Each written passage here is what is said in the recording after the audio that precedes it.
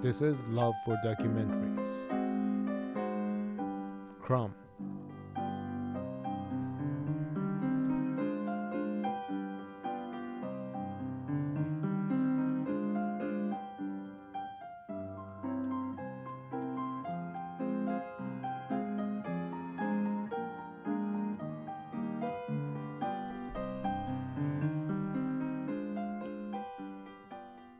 Have you ever thought about your sexual desires?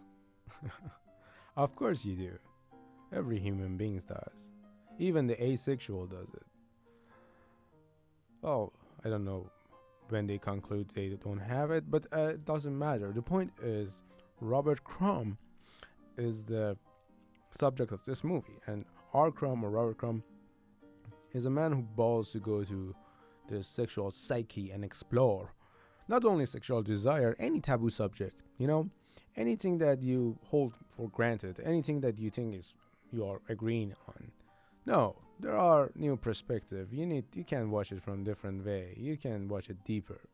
But enough with the subject of this movie. Let's jump to filmmaking aspect of this movie. This movie made by Terry Zigov, who is the friend of the Robert Crumb. And right in the bat, you understand that this guy, Robert Crumb, not gonna let anyone make movie about him. He's not very have he doesn't have a trust in us, let's say. And in this movie, actually, Robert Crumb has an active role in it. He interview people around him, and he has a control in this movie. And it's amazing. You learn about him and how he tell his vision and his stories also from the people around him, who are very, very amazing people. All of them in different way, but all of them very amazing. And you see all these different characters talking about the same subject, and it's beautiful.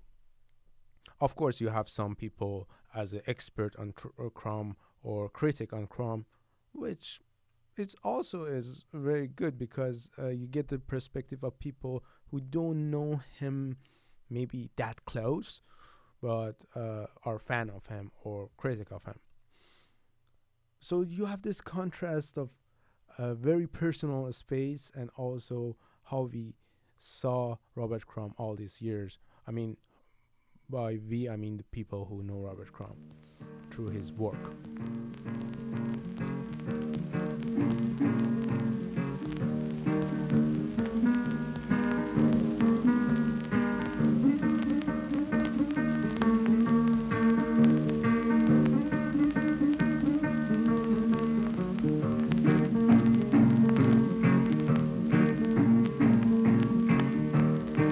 The last kind word I hear my daddy say, Lord, the last kind word I hear my daddy say. Maybe one of the most and strongest point of this movie is the fact that camera follows Robert Crumb and let Robert Crumb, the subject, to be free to do whatever he wants. And we get all of this information from people around him. And great thing happens, great shots happen, and you see what Robert Crumb sees. You face the question that people ask him. You become Robert Crumb in a sense. Not Robert Crumb in a sense, but you feel this guy.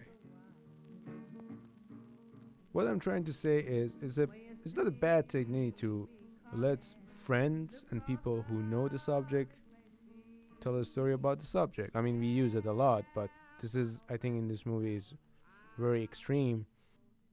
And subject itself helped these stories to flourish.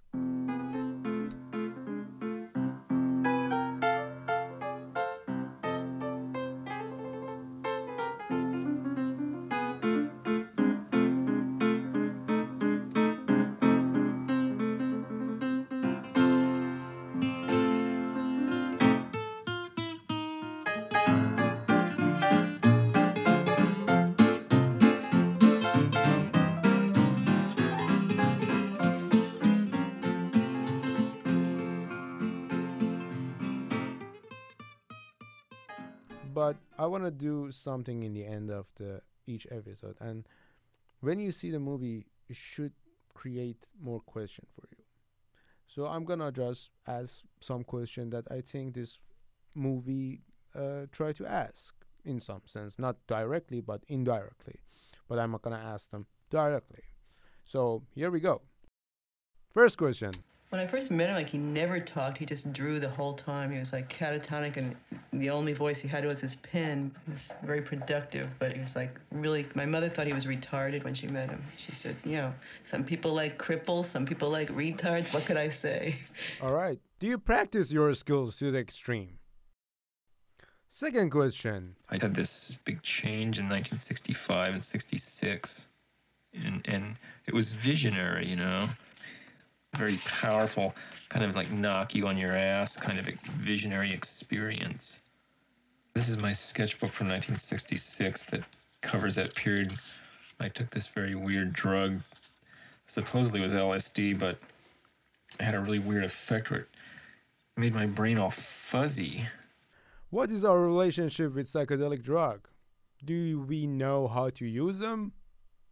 Question number 3. Offering him $100,000 just, you know, off the top of the bat there just to start talking. And Robert turned it down in 2 seconds. Actually, he turned it down.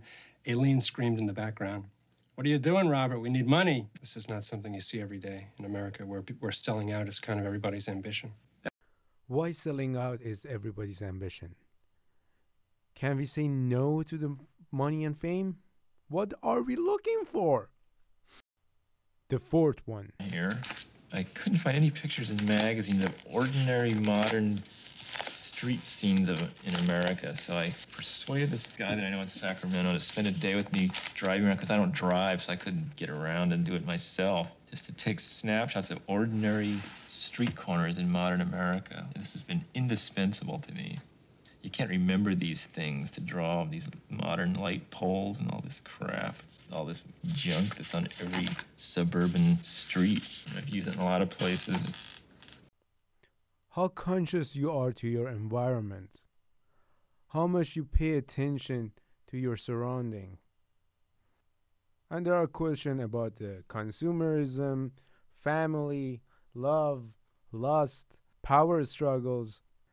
I guess what I try to say is, this is a valuable movie. It helps you to value your life, value your experiences, value your environment. Music is from the movie and done by David Boydingahouse, if I'm not butchering his name. Till next week, I'm Farhad Delami, and this is Love for Documentaries.